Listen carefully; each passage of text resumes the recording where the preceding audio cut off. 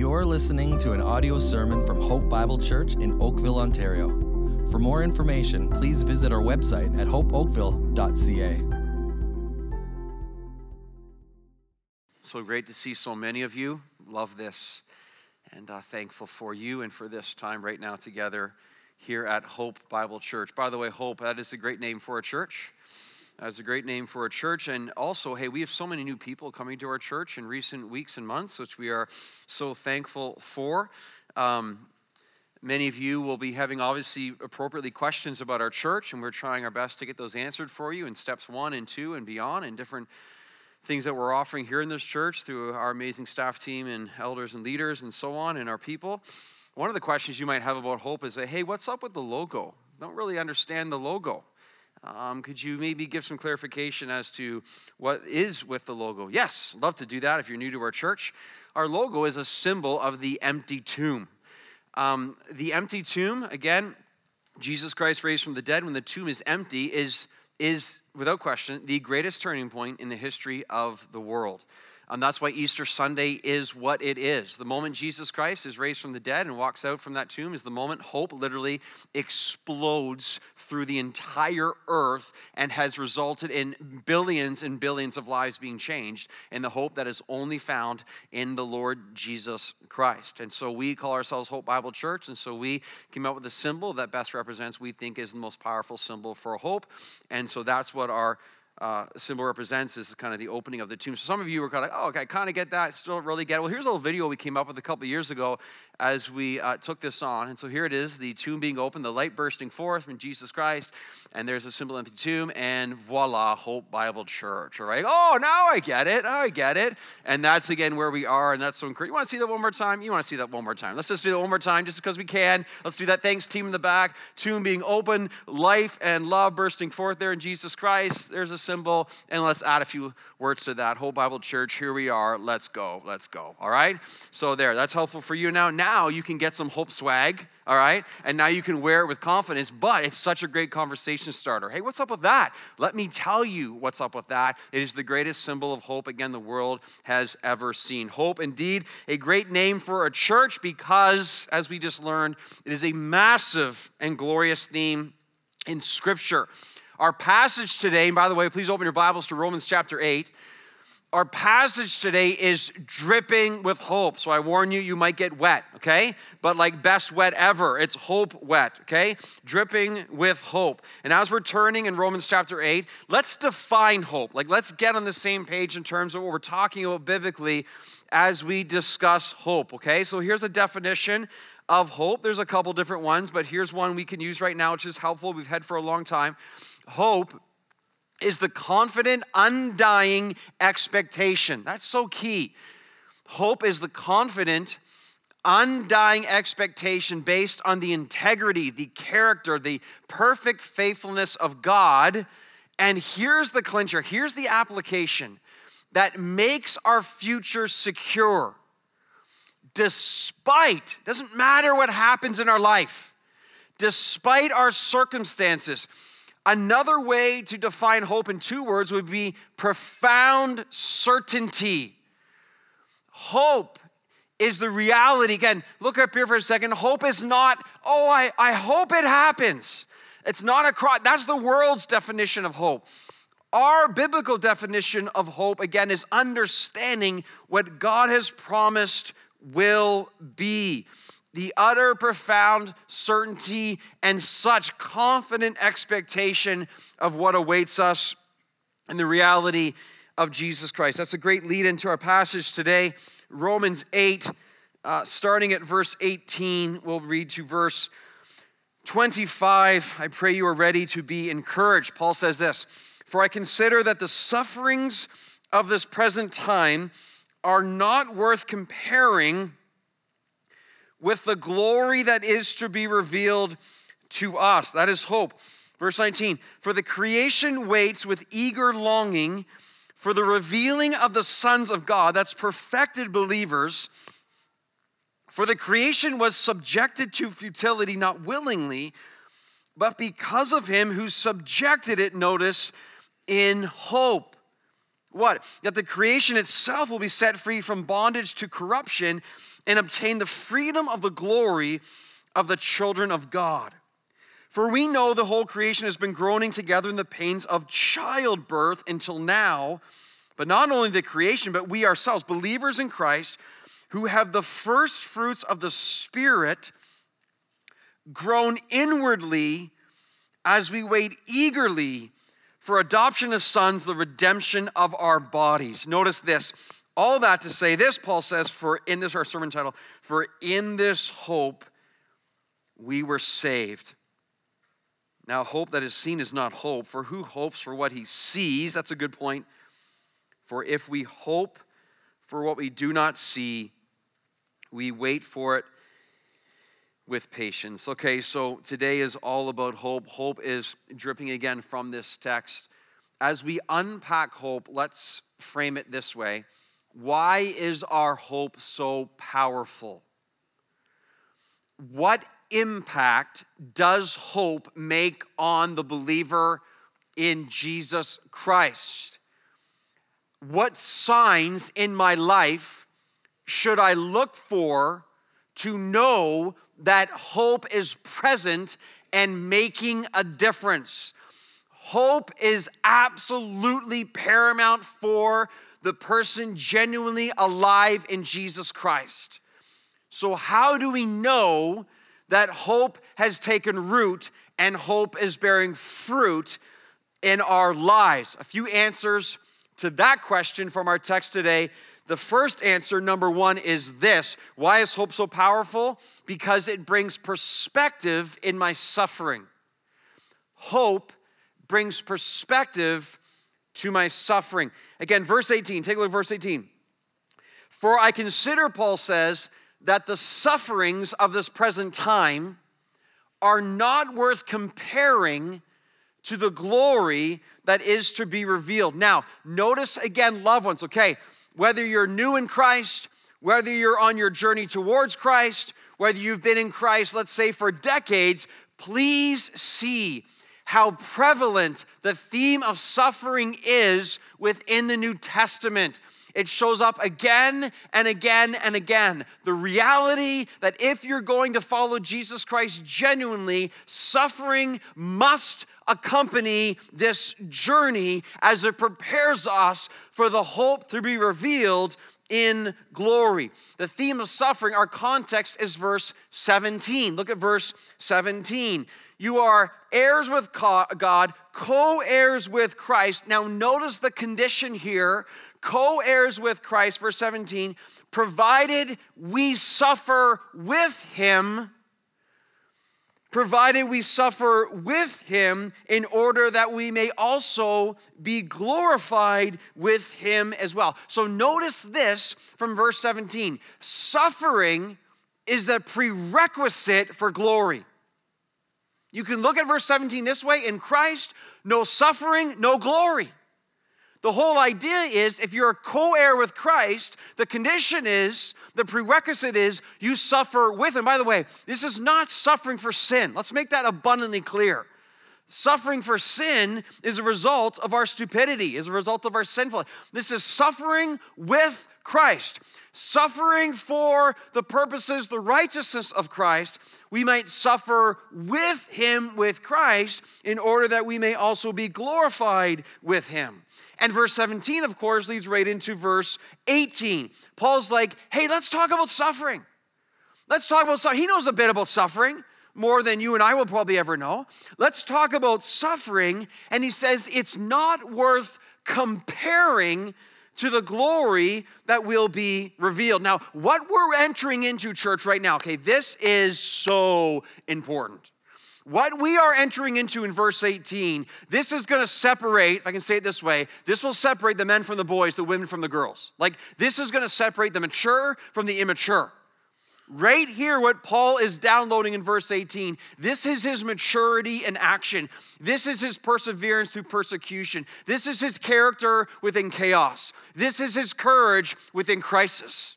This is Paul demonstrating to us why he was so powerfully used for Jesus Christ in the midst of such serious and brutal suffering and heartache that he constantly faced. How did he do it? What was his secret? How could he endure so much? Here's how, here's why. It was his value system. It's what he lived for. It's where and whom he placed his value in. Notice in our text, hope is so relevant to Paul's life. By the power of the Holy Spirit, it determines how he lives. We can say it this way. The hope of Paul determines entirely his perspective. You can say it this way. His hope dictates his circumstances. His circumstances do not dictate his hope or feelings. Faith and grace in Jesus Christ leads to the explosion of hope, and hope then going forward dictates our circumstances, as many of us, as that song sung over us just now, began to feel, to agree with, and to acknowledge. Many of us, as that song of heaven was sung over us, the Holy Spirit gently leads us to see sin and unbelief and idolatry, and we gladly repent of our sin, even in that moment, to see that we've been wayward, our eyes have been off of Christ, we get our eyes back on Christ again, and all of a sudden, the hope changes how we live. No longer do the circumstances dictate my feelings in life. Now my hope starts to interpret my circumstances. This is what's happening with Paul right now. If you look at verse 18, there are three main players in verse 18. You have suffering, you have glory, and then you have not worth comparing in between those two. Not worth comparing, really interesting phrase in the original, carries the meaning of weight or scales. This was a phrase that was figuratively used of a weight that would, a phrase we know well, would tip the scales. So understand this, okay? The weight of glory that is to come is so heavy. It is so massive. It is so colossal. Paul says, it's not even worth comparing to the sufferings of our present time. That's how immense the hope of glory is, and the glory that is coming. Paul says it this way too, 2 Corinthians 4, one of my favorite chapters in the New Testament. He says this very similar. For this light momentary affliction is preparing for us, light momentary affliction is preparing for us an eternal weight of glory that will be beyond all comparison. So notice Paul's passion here. Notice the Holy Spirit's passion that we as the church, believers in Christ, would live with such perspective. Now, see what we're seeing in verse 18 here. Notice our present sufferings, as real as they may be, as hard and as significant as they, no, we're not discounting that at all. But our present sufferings are like a thimble of water compared to the ocean of glory that is soon to be revealed at the coming of Jesus Christ, or when we go meet him face to face. Again, this is an extremely powerful principle right now for all those people who call themselves genuine believers in the Lord Jesus Christ. I cannot stress this enough. This principle right here, okay? The Holy Spirit, the Bible, is not making light of your suffering, but the Bible is making light of your suffering. Can I put it that way? It's not diminishing the suffering you feel. But right now, take the most significant and serious suffering, not for sin, but suffering for Christ, suffering, heartache, pain, trial that you have been through in the past. Maybe you're going through it currently right now. You take the most significant season time of suffering with Christ in your life ever, and Paul says when it comes to the scales of eternity, it's not even worth showing up to the scale with our present sufferings when you compare it to the weight of glory that is beyond all comparison. Not diminishing your suffering, but diminishing your suffering. Make sense? Right? Not making light of it, but making light of it. Again, when it comes to the scales, don't even show up in the end when we're seeing the revealing of glory and the weight and the magnificence and the immense reality of our life in Christ and rewards in heaven. All the suffering that we went through now, you won't even show up with it to even bother to weigh it. It's that insignificant. Wow. What do we just do? Hope. Hope is so powerful because hope allows us to see the reality of what's to come so we don't get overwhelmed and so distracted in the present. You see, if we as believers in Christ, again, I'm speaking, obviously the Bible's speaking to believers here, the unbeliever doesn't get this. If we just focus on our suffering the whole time and we eat suffering and we focus on that for breakfast, lunch, and dinner, and suffering's always on the table and we're just looking down, suffering, whining, complaining, feeling sorry, whatever it is, all those things but then all of a sudden hope makes us look up. We change our meal. Hope comes on the table. All of a sudden we are eating hope. We are feeding on hope. We see Christ, and all of a sudden hope starts to interpret the meal of suffering that tries to take us away every single day. The suffering's legit, but the hope is greater. The hope is what allows us to have perspective in suffering. If we don't have hope, we won't have perspective. We don't have perspective, and we just live for all we can see in front of us. An extremely important principle for the Christian life, the power of hope, comes up again and again and again in Scripture. Look what he does next in verse 19 now. He says by way of example, for the creation waits with eager longing for the revealing of the sons of God.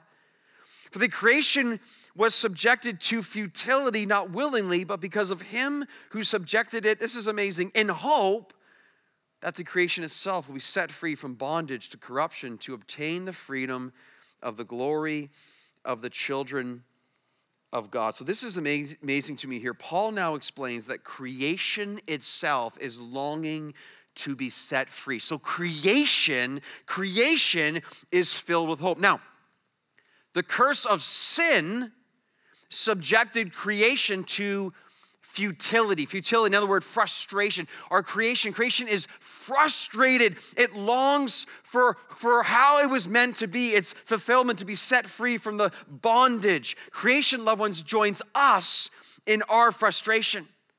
Why is creation so frustrated? Genesis 3:17, of course, from the sin entered the world. Cursed is the ground because of sin, because of you. In pain you shall eat of it all the days of your life. Thorns and thistles it shall bring forth for you. Difficulty, pain. Creation itself is crying out to be released from its bondage. So it won't be long now before the grass starts to grow. You know that I'm aware of that. And that also means it won't be long before weeds start to grow with it. Boo, boo. If you know me longer than a couple minutes, you know how much I hate weeds. It comes up every year, comes up every 6 months. It's just the way it works, because weeds are from the curse of sin and the very pit of hell as well, all right? Weeds. They're all from the curse. They are. But you see, weeds are creation crying out, set me free. Every tornado, every ice storm, every diseased tree, every flood, every rotting carcass is creation crying out to be set free from its bondage and corruption, to know the freedom at the same time as the revealing of the sons of God. Again, those are perfected believers. It's amazing. Creation then subjected to frustration and futility, but not without hope. Creation cries out with hope of the new heavens and the new earth soon to come. In verse 20, again, the last two words, in hope. Creation has perspective determined by hope. Hope brings perspective. This is not all there is. There's more to come.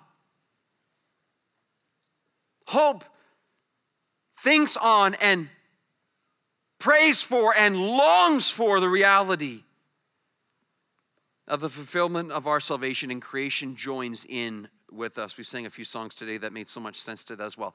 Listen, loved ones, hope changes the way I live. Hope has to. Hope brings perspective in my suffering. Number two, hope makes sense of my groaning. Hope makes sense of my groaning. Look now at verse 22. Verse 22, for we know that the whole creation has been groaning. I love this. Always loved this truth. Has been groaning together in the pains of childbirth until now. And not only the creation, but we ourselves who have the first fruits of the Spirit groan inwardly as we wait eagerly for adoption as sons, the redemption of our bodies. Now, what do we learn here about hope? Ready? 2 words. We learn here about hope. Ready? Hope groans. Hope groans.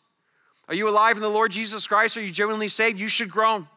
You should be groaning. It is biblical to groan. It is right to groan. It is good to groan.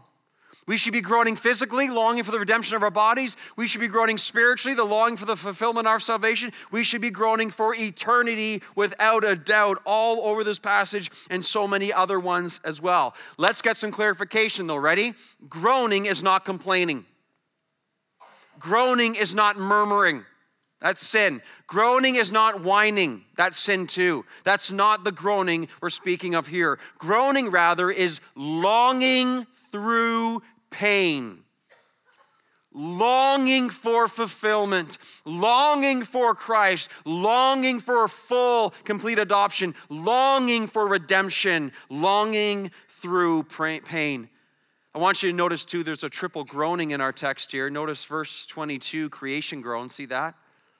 Verse 22, creation groans. Notice in verse 23, believers are groaning inwardly. Notice in verse 26, the Holy Spirit is groaning as well. See that? The Holy Spirit is groaning. All three are longing for the completion of that which has been started. Verse 22, notice, creation groans with the pains of childbirth. What a metaphor to use, eh? Creation is groaning with the pains of childbirth. Now we think of childbirth and the pains of childbirth, and as that's happening, it is extremely painful, I'm told, okay? And in childbirth, the pain is not without hope. The process of childbirth is moving towards the new birth of a child and the explosion of hope in that birth to come. So our world right now, creation, in the pains of childbirth, creation is groaning not towards death. Creation is groaning ultimately towards the new birth of new heavens and new earth. The groans that we see around us are the indication of creation saying the new birth, the birth is coming, but it's painful as we wait. This is so helpful. Jesus himself predicted these things would happen before his second coming. He said there would be false teachers and wars and famines and earthquakes. Notice how he put this in Matthew 24. This is super relevant for us right now. For nation will rise against nation and kingdom against kingdom, and there will be famines and earthquakes in various places. Notice all these are but the beginning of birth pains. But notice the beginning of what is to come, the new birth. The birth of, again, the full redemption of the believers in Christ and the redemption of the earth, the world itself, resulting in new heavens and new earth. That is amazing to me. And then we have verse 23, right? So the creation is groaning, but verse 23, and not only creation, Paul says, but we ourselves, believers in Jesus Christ, we groan inwardly as we wait eagerly for adoption, the redemption of our bodies. So why do we grow? It says there too, notice in verse 23, it says, for we have the first fruits of the Spirit. What is that? Why does he say first fruits of the Spirit? This is the already of our salvation, pointing to the not yet of our salvation in Jesus Christ. First fruits was a farming term. When there was a harvest being gathered, the farmer would take a sample of the harvest to come called the first fruits. He or she would bring this sample and present it as the first fruits for the enjoyment and the excitement of the sample of the full harvest that is still to come. So we who are saved in Jesus Christ, we have been given the Holy Spirit. We have a taste of the Holy Spirit, the first fruits of the Holy Spirit, but we're still battling with sin within us as well. But the Holy Spirit in us, we have tasted and seen that the Lord is good, but we know it's a sampling of the full harvest of salvation and redemption that is to come. And so when you taste the Holy Spirit working within you, have moments of wonderful Holy Spirit activity, but you know we're not there yet. You groan. You long through pain for the completion of what God has started with his Holy Spirit who lives within all true believers. So in this sense, loved ones, this is super important too, okay? We need to be groaning. All true believers need to be groaning and longing for completion, for adoption, for redemption as sons. Now, what do we learn here too? Ready? It is a bad sign if you get too comfortable here. If you're super good with sitting back with a pillow for your head and a big ottoman for your feet and sitting back slurping your fruity fizzy drink, whatever it might be, and sitting on the beach, and you can do that the rest of your life, that's a very bad sign that the Lord is not at work in your life. The Holy Spirit does not permit us to spend the next several years or decades reclining with feet up and sipping a fruity drink on the side of a beach forever, doing nothing for the Lord. The Holy Spirit will not let us do that. He causes us to groan for the reality of more in Christ and to make our lives count, because we know this world is not all there is. So if you love this world a lot and you're super comfortable and all you want to do is be more comfortable in this world, that's not the Holy Spirit. That's a very bad sign. That's not what the believer in Jesus Christ is. Our world preaches ease, comfort, sit back. It's all about you, selfishness, that's what the world does. Here and now, here and now, here and now. The Holy Spirit says something totally different. The Holy Spirit says you should be longing and groaning and sighing for the reality of your full salvation in Jesus Christ. So what do we learn here? We learn that growth and groaning go hand in hand. Are you groaning? Are you groaning? Not complaining, not whining, not murmuring. Are you groaning? Are you longing? Groaning is long. The more we grow, the more we groan. But groaning for what? By the way, like another word for groaning could be sighing. I've become a big fan of sighing. Just want you to know that, all right? In this context, biblically speaking, my family, my children are getting used to dad sighing. You know, you kind of wake up in the morning and sometimes it's just hard to wake up, isn't it? I mean, you wake up and you let out a big, right? Like the physical body sighing, knowing one day as a believer, one day I'll be set free from this body. You see the world and the news, and I'll be walking out and just let out an audible, verbal, pretty loud, like sigh, you know. But for me, it's not complaining as much as just the expression of there's more than this. I really encourage you to sigh. I highly recommend it. You should try. It's very therapeutic, okay? But it's also very biblical. Like, this is part of groaning. It's an expression maybe that words can't even express, but you are sighing in the reality that, like, man, there's a whole world to come and this isn't it. Oh, in a good way. It does feel good. It really does. I'm thankful for that. And I recommend in the right sense that you maybe try to take this up. But what are we groaning for? Verse 23, adoption. You say, I thought we were already adopted as sons and daughters in Christ. We are if we're saved, and yet the fullness of our salvation is yet to come, the completion of this. Look at groaning for the redemption of our bodies, groaning for the full perfection of our bodies. Can somebody say amen? I mean, that's just going to be can you imagine? Can you imagine? Hey, so for the first time in 20 years preaching, I'm wearing glasses now sometimes. And why do I have to do that? Well, I mean, let's just be honest, because my eyes are decaying. Because I'm wasting away. That's why, as the Bible says. My eyes are groaning. And that's just one of the realities. Many in this room right now, you have injuries, pain. Some of us have significant disease. Some of us are battling through tremendous trials and different crises of illnesses, serious complications. Some of us right now have cancer. It's all groaning.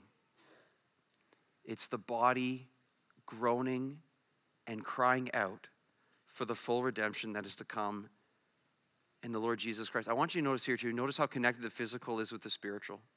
You see that?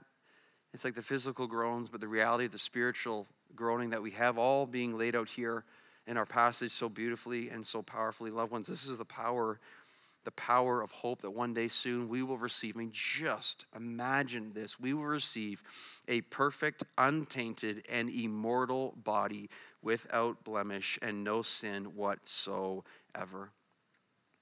That's the hope in Jesus Christ. It is coming fast. You think of the billions of people and the billions of dollars that these people spend trying to delay the inevitable, which is death. You think of the billions of dollars spent on cosmetics and surgery, whatever it is, and they're all trying to dress up this body that is decaying and rotting and will soon become a corpse. Man, here's a tip, man. If you follow the Lord Jesus Christ and you love him, the day is coming soon. Well, you will have the perfect body maybe you're dreaming of. You will have the perfection and no sin whatsoever. That's only found in the gospel of the Lord Jesus Christ. And you start to feel very, very sorry for all those who are thinking this is all there is. All they do is live for now. They have no hope. They have no forever future. They have no faith in Jesus Christ, and so therefore there's really no reason to live other than right now. But we as believers in Jesus Christ, we have promises coming at us from every angle that cause us to live and be so filled with such a powerful hope. Hope is awesome. Philippians 3 verse 20. But our citizenship is in heaven, and from it we await our Savior, the Lord Jesus Christ. Listen to this, who will transform our lowly body to be like his glorious body by the power that enables him to subject all things to himself. One day soon, this is going to happen. Hope must make a difference. It makes sense of our groaning. Paul Tripp, such a wonderful author, a good friend of our church, he says this about this subject. He says it so well. I want to read it to you. He says this, because we live as this world is all there is, we are perennially demanding and disappointed, thinking that we have been dealt a particularly difficult hand. We envy the people around us who appear to have what we don't, and we find it hard to celebrate the success of others. With the assumption that this world is our final destination, we constantly want more and better. We're never able to say, I have enough. We possess too much, eat too much, spend too much, dream too much, demand too much, complain too much, expect too much, keep score too much, ask too much, and we are disappointed too much.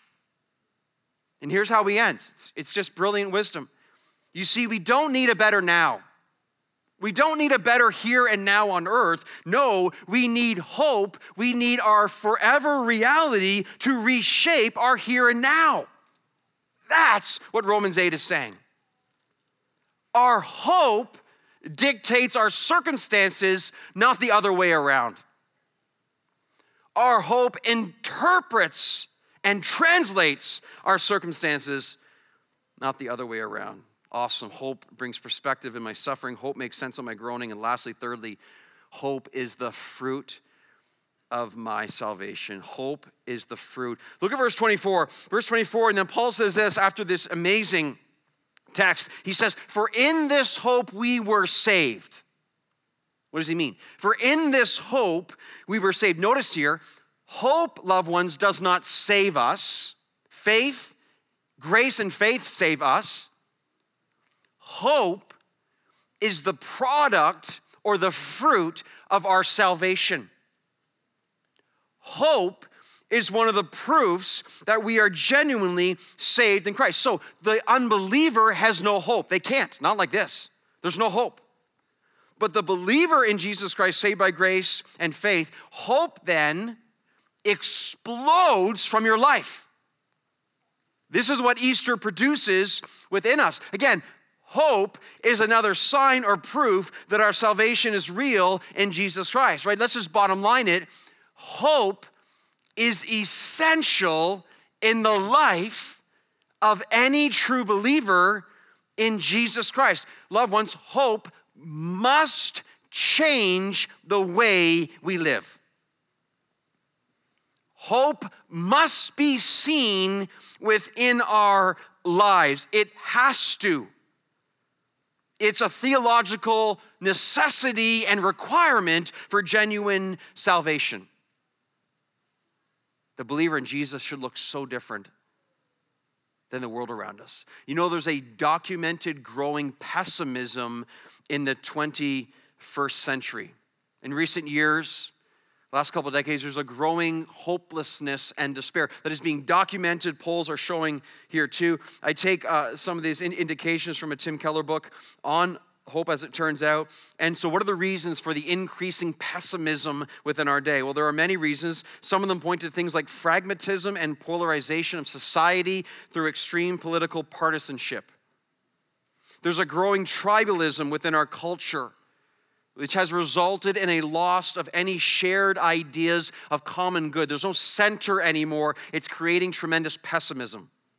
There's a profound loss of societal trust, which has started to, or already has undermined all societal institutions, resulting in tremendous pessimism and despair. Even the technological advances are hurting us. Things like, for example, modern travel, as great as that has become, makes it a pandemic, for instance, impossible to contain. Social media and the internet as a whole has created almost an impossible situation of knowing what to believe and to trust. This has resulted in a tremendous pessimism and growing despair. The threat of climate change, the never-ending possibility of international terrorism, and the ongoing increasing threat of something like nuclear war. There's a tremendous pessimism that is found in our world today, and from that sense, you could understand the anxiety and the hopelessness that is starting to lead so many lives down so many barren places. It's interesting, a guy named Andrew Sullivan, a liberal, secular thinker, reading another examination of a secular thinker on the reality of growing hopelessness in our day. He said this about this other author. He says, he doesn't have a way of explaining why, for example, there's so much profound discontent, depression, drug abuse, despair, addiction, and loneliness in the most advanced liberal societies ever. See, shouldn't this equal the elimination of this? But it's not. This is increasing this. And this other author doesn't explain why. Andrew Sullivan goes on to say this then. He says this, and he's on the right track. He says, as we have slowly and surely attained more progress, we have lost something that undergirds all of it. Meaning, cohesion, and a different, deeper kind of happiness than the satiation of all our earthly needs could ever actually provide. You see, so our world is so obsessed with the here and now and the fulfillment of self-indulgence, but what Sullivan is referring to, and the Bible confirms, we've lost the meaning behind actual hope. His name is Jesus Christ.